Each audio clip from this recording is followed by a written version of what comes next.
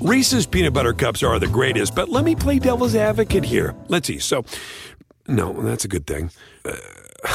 That's definitely not a problem. Reese's, you did it. You stumped this charming devil.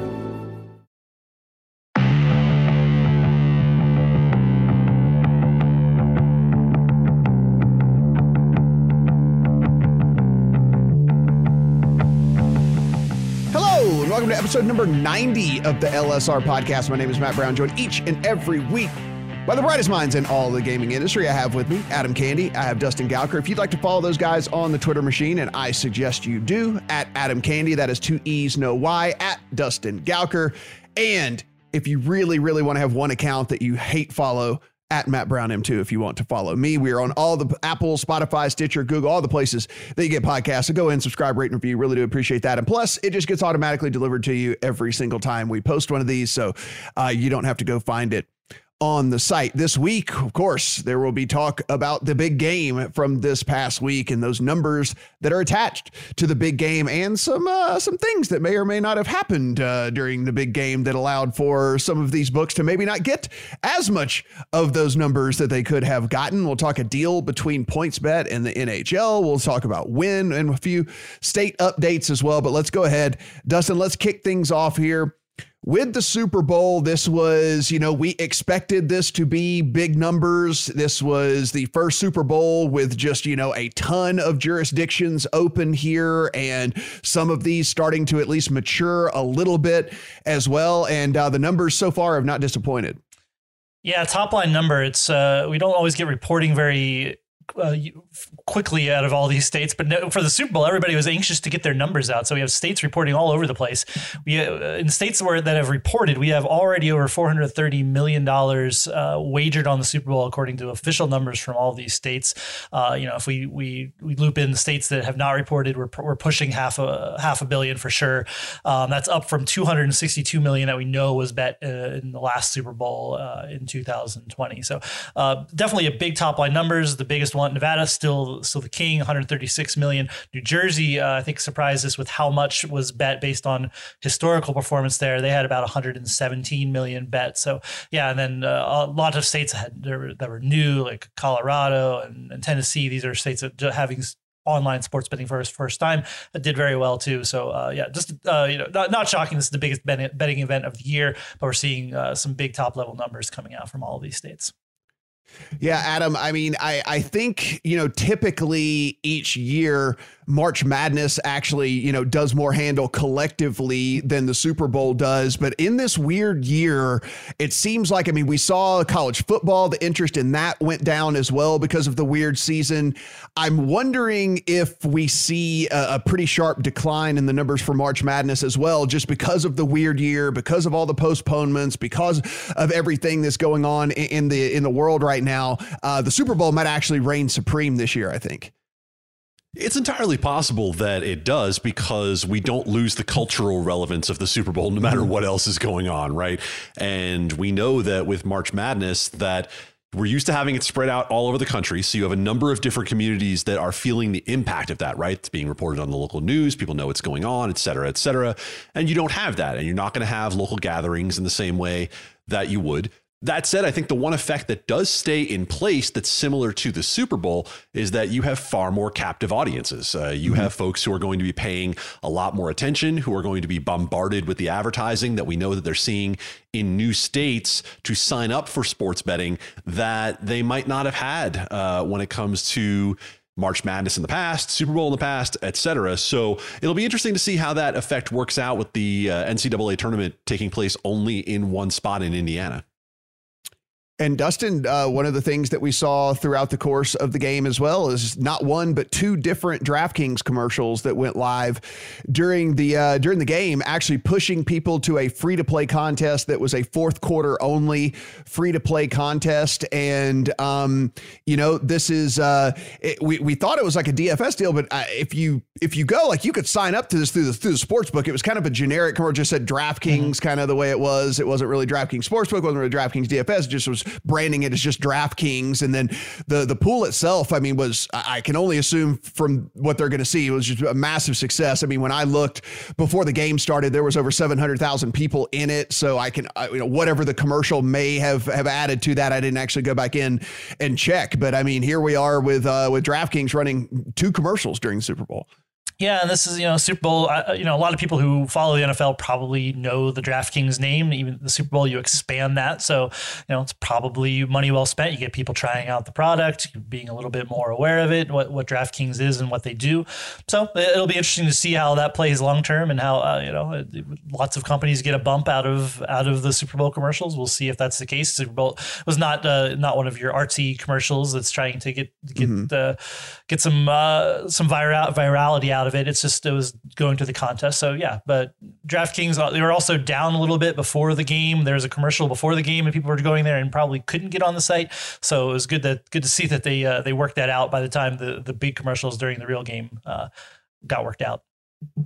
Yeah. Adam, that leads us to our next topic here, which is if there was one day that maybe you would not want your tech to fail you, it would probably be on the Super Bowl, the day of the biggest single football game of the year, the day that everybody's at home, the day that everybody's in front of the television, the day that everybody's in front of a computer or on their phone making a bet on the game. And unfortunately, we saw a ton of different outages across the industry. This was not just on one company. It was everything ranging from here in Nevada to everywhere else in the country as well. Laryngitis when you're supposed to sing the national anthem.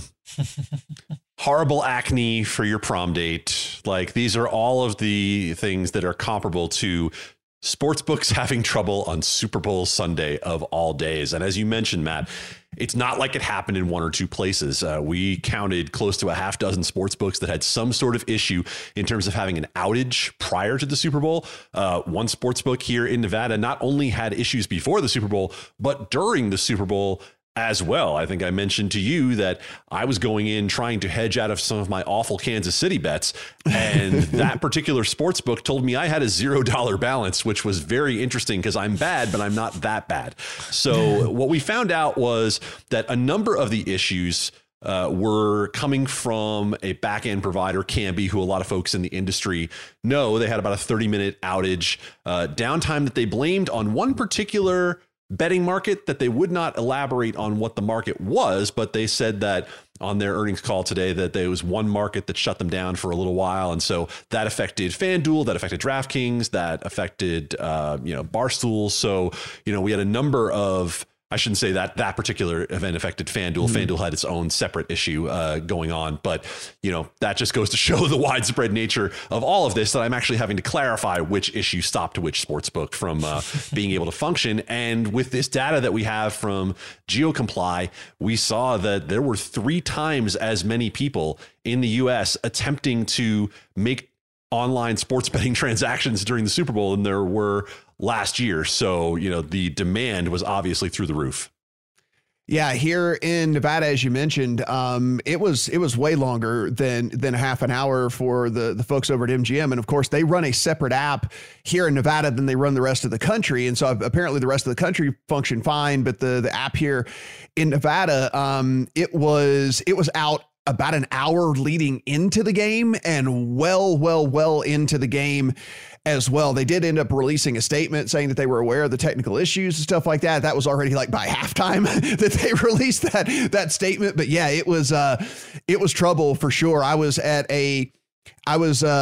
with about two other couples, and both of the guys that were there were both trying to access that account as well, and they were unable to get in as well. And so again, the numbers were great, and the numbers we're getting coming out are great, but you do have to wonder, even for something like the Super Bowl, even a 30-minute downtime, or in this case, a 2-hour downtime, just how much that impacted, the overall handle and what this could have been. Because I'll tell you right now, Adam, you're talking about trying to hedge off of yours. I was trying to double down on Kansas City in that game, which would have been more money for these guys because I would have lost that money. But fortunately, I was unable to access my account. Well, the great part about what you just said, Matt, is that I was ultimately with 3 different sportsbook apps, not able to place the hedge bet that I wanted, tried to place a cuter hedge bet that did not pay off. So I did find a way to ultimately give away more of my money in the long run. But you bring up a really good point when it comes to the customer service angle. I got a message back after I wrote to customer service for BetMGM that basically said, yeah, we're aware of the issue. The response was akin to shrug emoji, right? Like in another market, in a Michigan or a Virginia where things are super competitive right now, you can bet your backside I would have gotten some credit in my account for what happened there. And in Nevada, it's just sort of like, sorry. Yeah, nobody cares about us. Dustin, we talk about this all the time. Nobody cares about us. They don't care. I could, before the game, the geolocation was failing in Oregon, or we have run on an SB Tech platform, but I was struggling for a while, and like it happened last year too. It's just frustrating when this stuff happens, right? Like you're like. And it's a whole other conversation to get into. I mean, it's like all these sportsbooks are dealing with way more traffic than you deal with on any other normal day. So you give them some slack, but at the same time, this is going to happen, right. And this is, we keep hearing so much about user experience. And like, if you keep having people come in the door to place maybe the one time they bet every year, and you want them to be a repeat customer, you want them to have a good experience. And you're providing, not just Nevada, Oregon, New Jersey, everywhere. Some of them are providing you with a bad experience. So you really should be preparing for this one day, which is your biggest customer acquisition day of the year, and being ready for it. Like, I understand there's a lot goes into that. It's not like snap your fingers and all of a sudden you can deal with the scale, but you should, like, we're at the point where you should start, like, hopefully next year, like these scale issues, I don't know, hopefully they're not the problem, because you do lump these on top of each other, these bad user experiences, and I think it starts adding up and makes a difference. So guys, if you're listening, and we know you are, you want to listen every week to what Dustin and Adam have to say. You have 362 days. 362 days from now, there will be another Super Bowl. And so just spend the next 362 days. And whenever you think you got it fixed, fix it 20% better. And then there you have it. And everything will be good to go as we move into the Super Bowl in 2022. Dustin, we got our first Iowa numbers with remote registration coming in. I'm not sure there's any better example of showing what remote registration versus in-person registration means for sports betting. And the fact that we're still having this debate, it will be underscored by these numbers from Iowa. So here's what we know from Iowa. January numbers came in almost $150 million in bets. That's up from about $104 million in December. Now, the difference, January 1st, Iowa opened up remote registration, where you didn't have to go to a physical sportsbook to open up an account and start betting. Before that, you have to go to a casino that's partnered with a sportsbook, get your account started, then you can start betting. That is obviously hamstrung what's happened in Iowa, and we know that. And then we see this data, which absolutely paints this exact picture. We have a bright line of remote registration versus not. We had 18 months of it, I think, in Iowa, a lot of months of it in Iowa since the law was passed, where it was said you have to start your account in person. So we get to January, when there's less to bet on. December, pretty robust in terms of there's all this college football, there's a ton of NFL games, fewer football games, but way more handled, because all of a sudden people can just sit on their butts on the couch, sign up for an account, and now they're betting. Like, you don't have this artificial constraint, and this is absolutely not hurting the casinos. It's whoever's doing the best job marketing or has the best partner is benefiting. But this is, Iowa has lost out on however much tax revenue at this point because they did this, and now we're really just starting to see Iowa get started and what it's going to do. This is the new normal for them, and they'll start. We're not going to see just huge growth because we're getting into the months without football. But once football season opens up, we're going to in the fall again. We're going to see a lot more betting activity in Iowa once again because of this change in how registration takes place. This is one of the big sticking points that Adam and I continue to talk about in Nevada, because, the numbers are great, but you wonder what the numbers could actually be if they were to just kind of get with the times. And Adam, I'm sure you saw as well, I think it was either yesterday or the day before, just then, the people at Red Rock here in town, a powerful local casino group, said that they were still against it.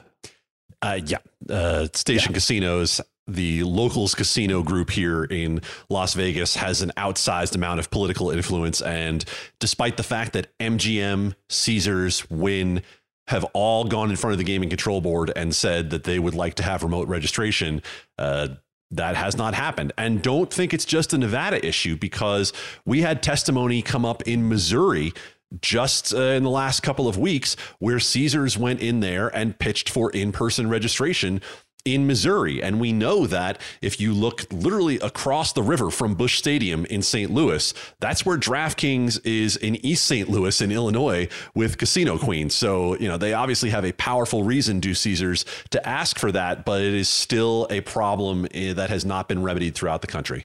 Adam, this is a very interesting topic, just from the where we were 3 years ago to where we are now conversation going on. But we were sitting here, it comes through the Twitter machine yesterday, that the NHL has a formal partnership as far as a stake in the NHL now. The NHL is kind of getting like Oprah, like you get some of our money and you get some of our money, because now they own stock in multiple sports books. So the news from yesterday, as you referenced, is that the NHL is taking a small equity stake to the tune of about $500,000 in PointsBet. This news came off the Australian Stock Exchange wire, where PointsBet is headquartered.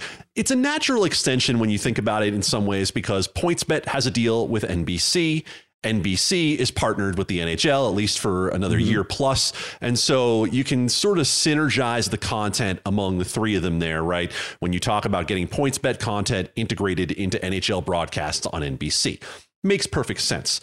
Now, also, NHL Enterprises, the marketing arm of the NHL, we know from reports last year around the DraftKings initial offering that they have a pretty significant stake in DraftKings as well. So the NHL is getting itself deeper entwined in gambling, and they at the same time are becoming less forthcoming with information. We saw this year in particular that coaches in the NHL are not releasing information about which of their goaltenders will start any given game until 5-10 minutes before the game. And Matt, that's reminiscent of what we used to deal with the NBA, where you didn't know who was going to go till right before the game. So that's key information for bettors. So as the NHL gets itself deeper entwined in betting on the business side, I think it needs to be a little bit more cognizant of what that means in terms of perception when it comes to folks thinking that they are hiding information for their own benefit. Yeah, and this is kind of coming off the heels as well of the news that NBC is going to be shutting down the NBC Sports Network, where the NHL currently lives, and they're going to go the more Turner model, where Turner doesn't have their own sports network. They understand that they have a pretty big reach with TNT. It's in 90 million plus homes, and so with that, they're like, oh, we'll just put our NBA product on TNT. It has become wildly popular. People do go seek it out, and I think that's what they're going with that strategy as well. They're going to put the games on USA Network. USA Network has about the same reach as TNT does, and NBC Sports Network, mainly, they were just having trouble populating that channel, right? Because there was just not a lot of, they don't own the rights to a lot of different sporting events, whereas an ESPN can easily populate a 24/7 sports channel. No problem with that whatsoever. NBC was kind of just filling it with, poker reruns and things like that. And, car shows, lots of car shows. Yeah, car shows and things that they could just buy on the cheap to kind of eat up those hours. And they decided, hey, we'll go the Turner route. We'll put this stuff on USA. And honestly, Dustin, I think that's probably a pretty smart way to kind of go about all this. Again, USA is in about 90 million homes, is in about the same amount of homes as a TNT. And if people really want to watch their hockey, as we figured out with this NBA situation with TNT, they'll seek it out on USA. Yeah, absolutely. They'll find it. The other part of this is whether the NHL as a betting product. I mean, this deal is hinged on, finding the NHL seeing PointsBet as a partner. It makes sense. I think we've seen around the country that hockey is definitely not as interesting of a betting product, at least to Americans so far. It is far down the list. Usually, it is I think we all know, the three of us, that other than the money line, like it's there's not a ton of stuff to bet on. It's betting in game, maybe the odds. The prop markets are not great or not that compelling. It is definitely just become a niche part of the sports betting ecosystem. That doesn't mean there's not room for it to grow like everything else, but all of this speaks to that. And as I this one's ingrained into my memory, is Gary Bettman circa 2.5 years ago saying that hockey doesn't really lend itself to gambling like other sports. That's true, but the NHL also sees money and ways to make money, and is looking at these equity stakes as ways to do that. And if they can help grow interest in NHL betting and interest in the NHL at the same time, then they do that.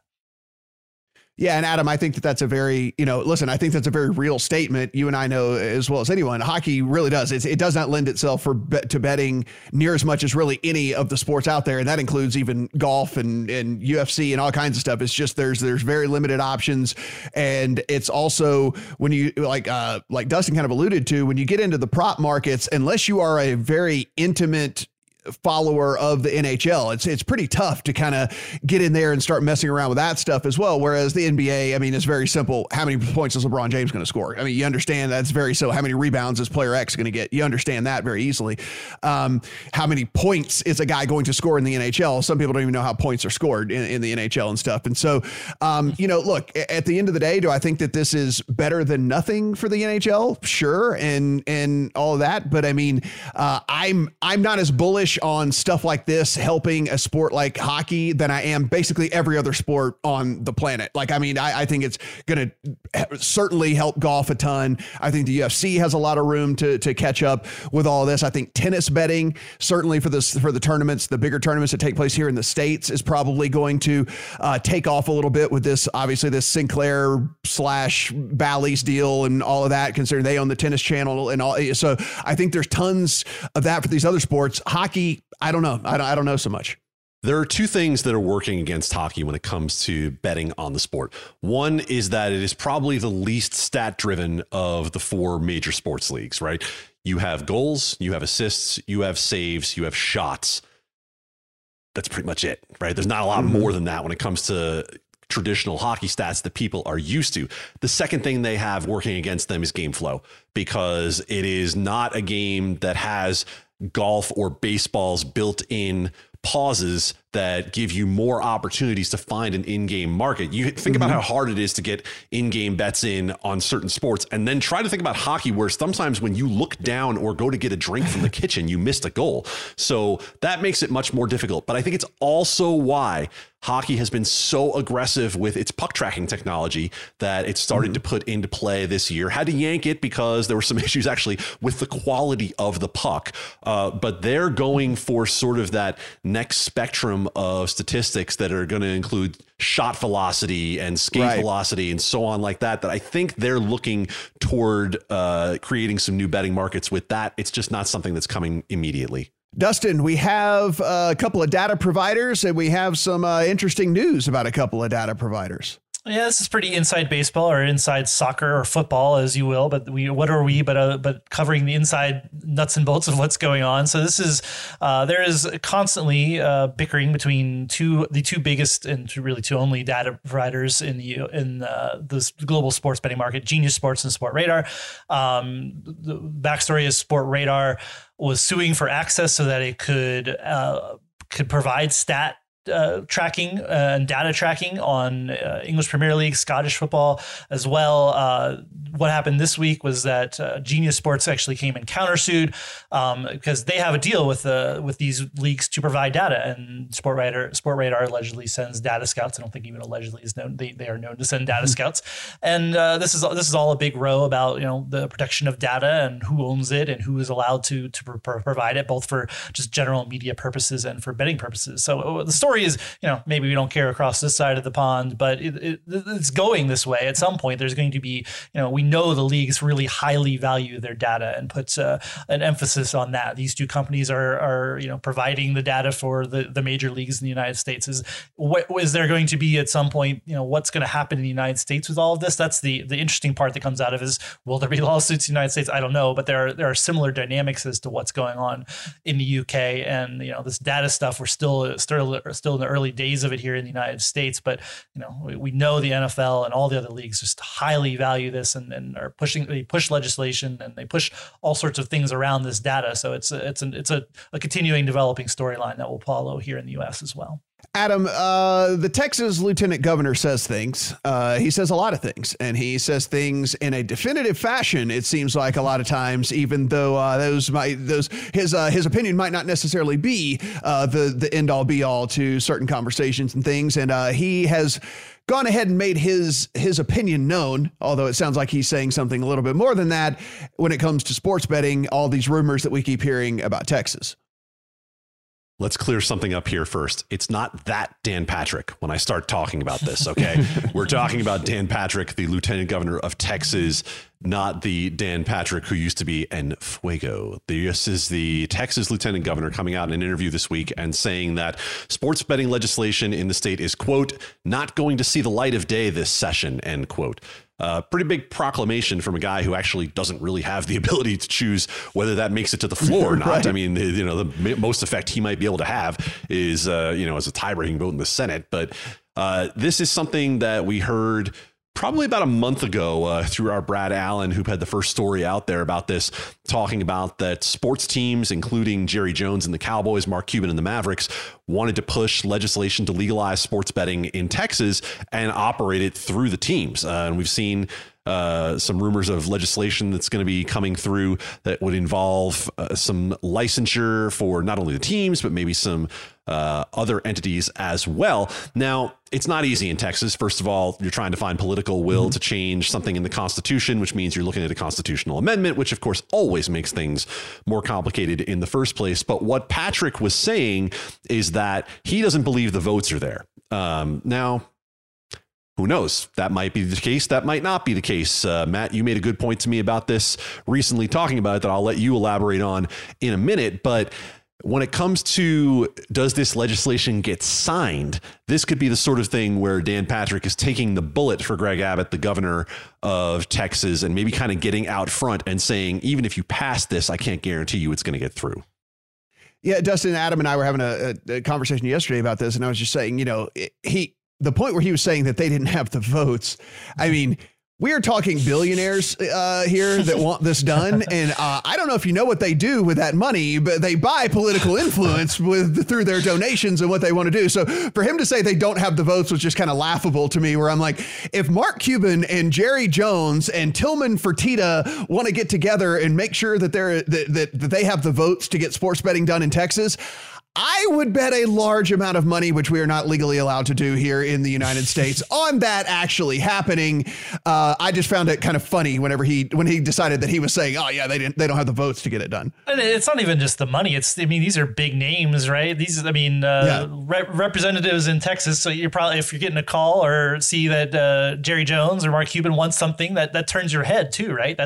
I would agree. There's, they can leverage this to, that they have to have the votes on the legislative front if they really, really want them. There's not the concerns of the casino. Every other state we deal with, there's either tribal casinos or commercial casinos. That really isn't in play here, other than Sands trying to get a casino in Texas in parallel with all of this. But yeah, I agree. We're reading tea leaves a lot of times, and I think Adam's tea leaf reading here is probably correct in terms of what this messaging means. And yeah, who knows? We're sitting here guessing. There's obviously a lot of big names behind Texas sports betting. Whether that means it gets to the finish line, God only knows. Right now, the LSR Sportsbook, I do not think, is taking bets on Texas right now, unless Adam tells me differently. No, the only thing we're taking bets on is will anyone streak during March Madness? Oh boy, yeah, that's a story for a different day. And by the way, if that has popped up in your feed, that didn't happen. Just so everyone knows that story is fake. Just so that everyone knows. Dustin, let's talk about Wynn. And this was we hadn't talked a ton about Wynn here over the last couple of years actually, but they are, Wynn Interactive is going in with WynnBET, and they are getting, applications in other states, going live in other states, and have continued to say that they want to be a player in this market here. So we did get a Wynn earnings call. Buy DraftKings? Oh, wrong prompt. We're talking about a different gambling company. If you're not a gambling company and pitching sports betting as part of your growth plan, are you even trying these days? So that's what we got from Wynn when their fourth quarter earnings. They are putting sports betting out there as their growth segment. They have put definitely more resources into WynnBET, and they have market access closing in on 10 states now, I believe. So they are pushing this as something that they're counting on in 2021 and beyond to be a growth driver for them. Now, will that happen? I don't know. We've talked I think before on this podcast. I don't know if Wynn has the will to, become a top tier or even a top 2 tier, a second tier operator. It takes that, the price of that takes a lot of money and a lot of will. Now they have at least the infrastructure, they have the market access. Will the Wynn brand outside of the states where there's a Wynn casino in Massachusetts and obviously a big brand in Nevada, does that become something that is that they can push and really bank on? I don't know. You're going to have to spend a lot of money to get that brand awareness, to get they talk about digital marketing spend and finding ways. How can they get there?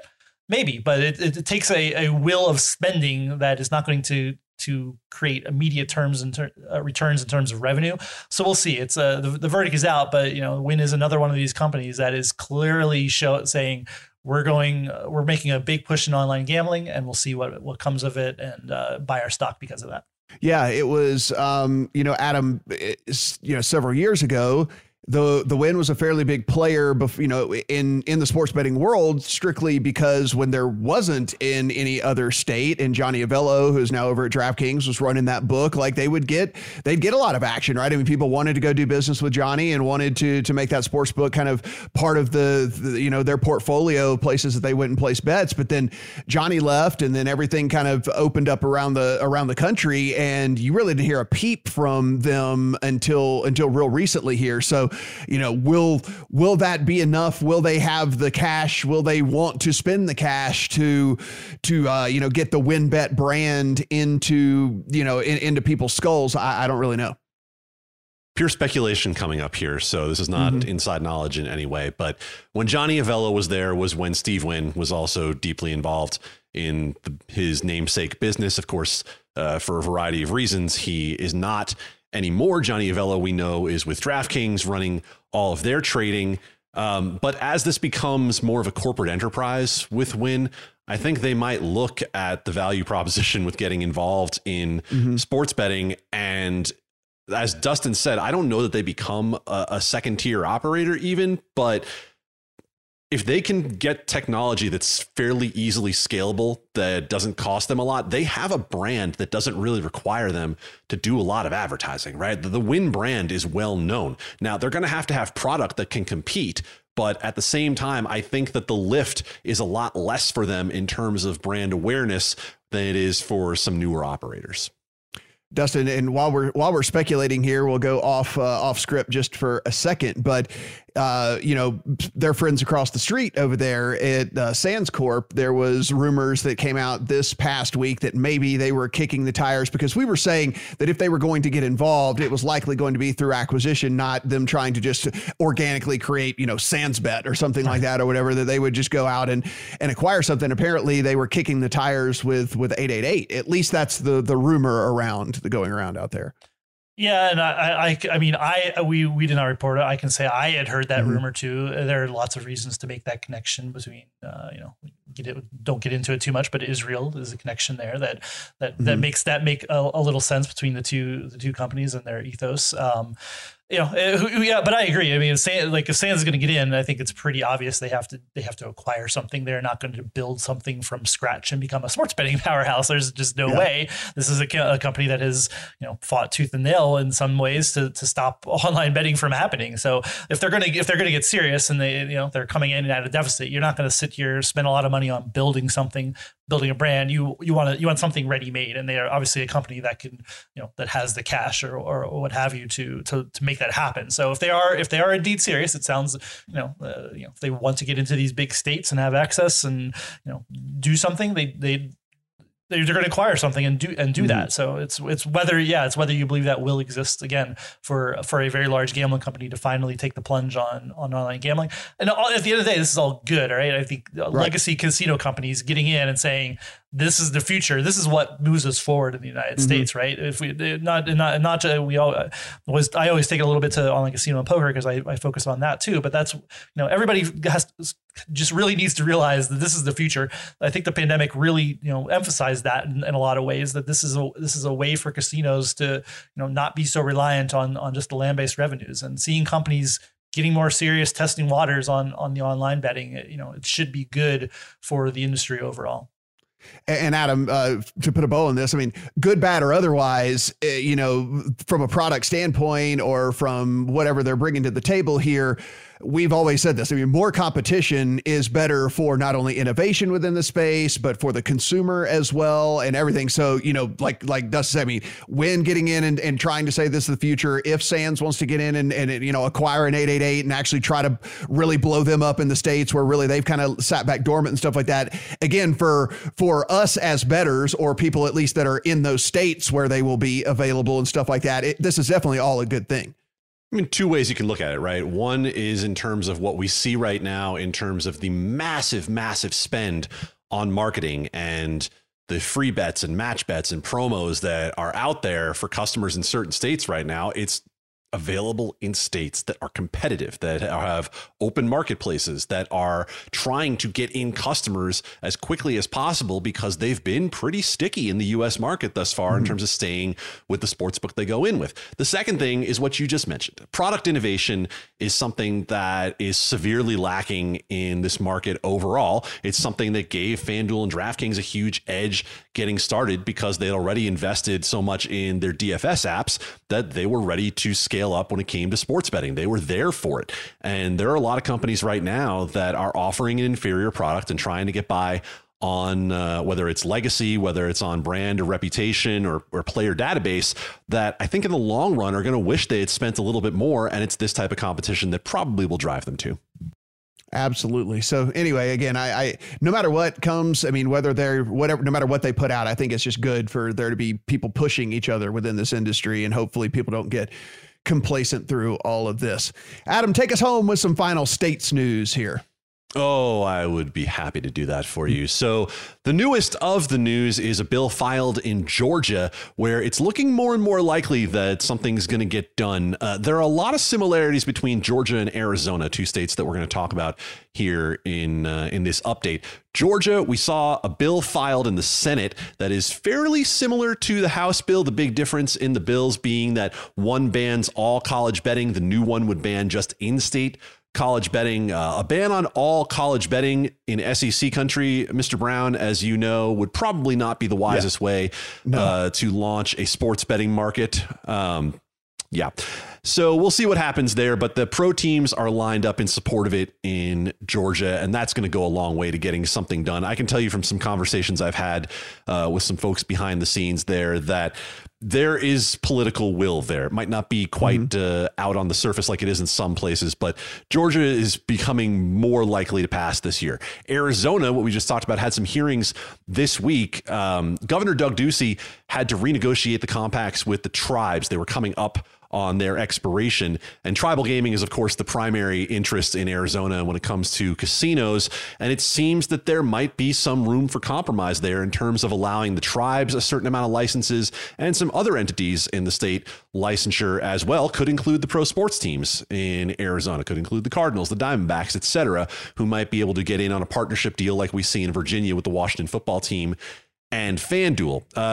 Again, like Georgia, conservative state, tried last year, didn't really get much traction, but seems to have a much better coordinated effort going on this year. The one other state that I thought was worth updating was Mississippi. God bless you, Mississippi. Mississippi Mobile gets to live for another year, and that's not necessarily a good thing. Mississippi was one of the first markets to launch sports betting. They have tried every year since they launched, right after PASPA. They have put in a bill to try to legalize mobile sports betting, and none of those bills have ever managed to get out of committee. So the idea of Mississippi Mobile, on-premise mobile, which is the only legal kind in Mississippi, which none of the commercial casinos uses, lives on for at least one more year. Yeah, I'm glad you put that. I'm glad you said that because I was going to add to that. I was like, I've been down there to all these casinos and none of them care about it at all. Like there's not even one advertisement for downloading an app anywhere in those casinos, because again, it's not worth them putting the time and effort into it to have to try to geofence just around the property and stuff. So yeah, it's nothing anybody's interested in. So until they get full mobile, it will just basically be as if they only have over the counter stuff going on there in Mississippi. Guys, as always, you can read about these stories in full at LegalSportsReport.com. Please go over there and check out all the great work Adam and his team have going on at LSR. You can follow us on the Twitter machine at Adam Candy, 2 E's, no Y, at Dustin Galker. And if you really, really hate yourself, at Matt Brown. Pause right there, Mr. Brown. I have to ask you one quick question before we get out of here. I have listened to some of your other work on podcasts throughout our network of sites, and this is the only podcast where you give that admonishment. You willingly bring people in to your Twitter account on some of your other videos. Why is it here that you have to hate yourself? I mean, here's the thing. People come here for y'all's great takes on all of the stuff that has to do with the business aspect of all of this. And they don't want to hear me talk about that I loved seeing Tom Brady being incredibly drunk today on a boat and celebrating his win. They don't need that in their lives, which I do. I love that. I'm glad Tom Brady's human. Like everyone's making a big deal about the guy actually being human and stuff. So they don't want those takes. They want the stuff that helps them along with their business and makes them understand this industry better. And if anything, I would just confuse them. Fair enough. Yeah, that's kind of the way. Matt's a good follow. Follow Matt. Apple, Spotify, Stitcher, Google, all the places that you get your podcast. Please go in, subscribe, rate, and review. Again, every time we post something, it will just go right to your feed. So that is the best way to go ahead and get this thing as soon as it hits. For Adam, for Dustin, I'm Matt. Talk to you guys next week.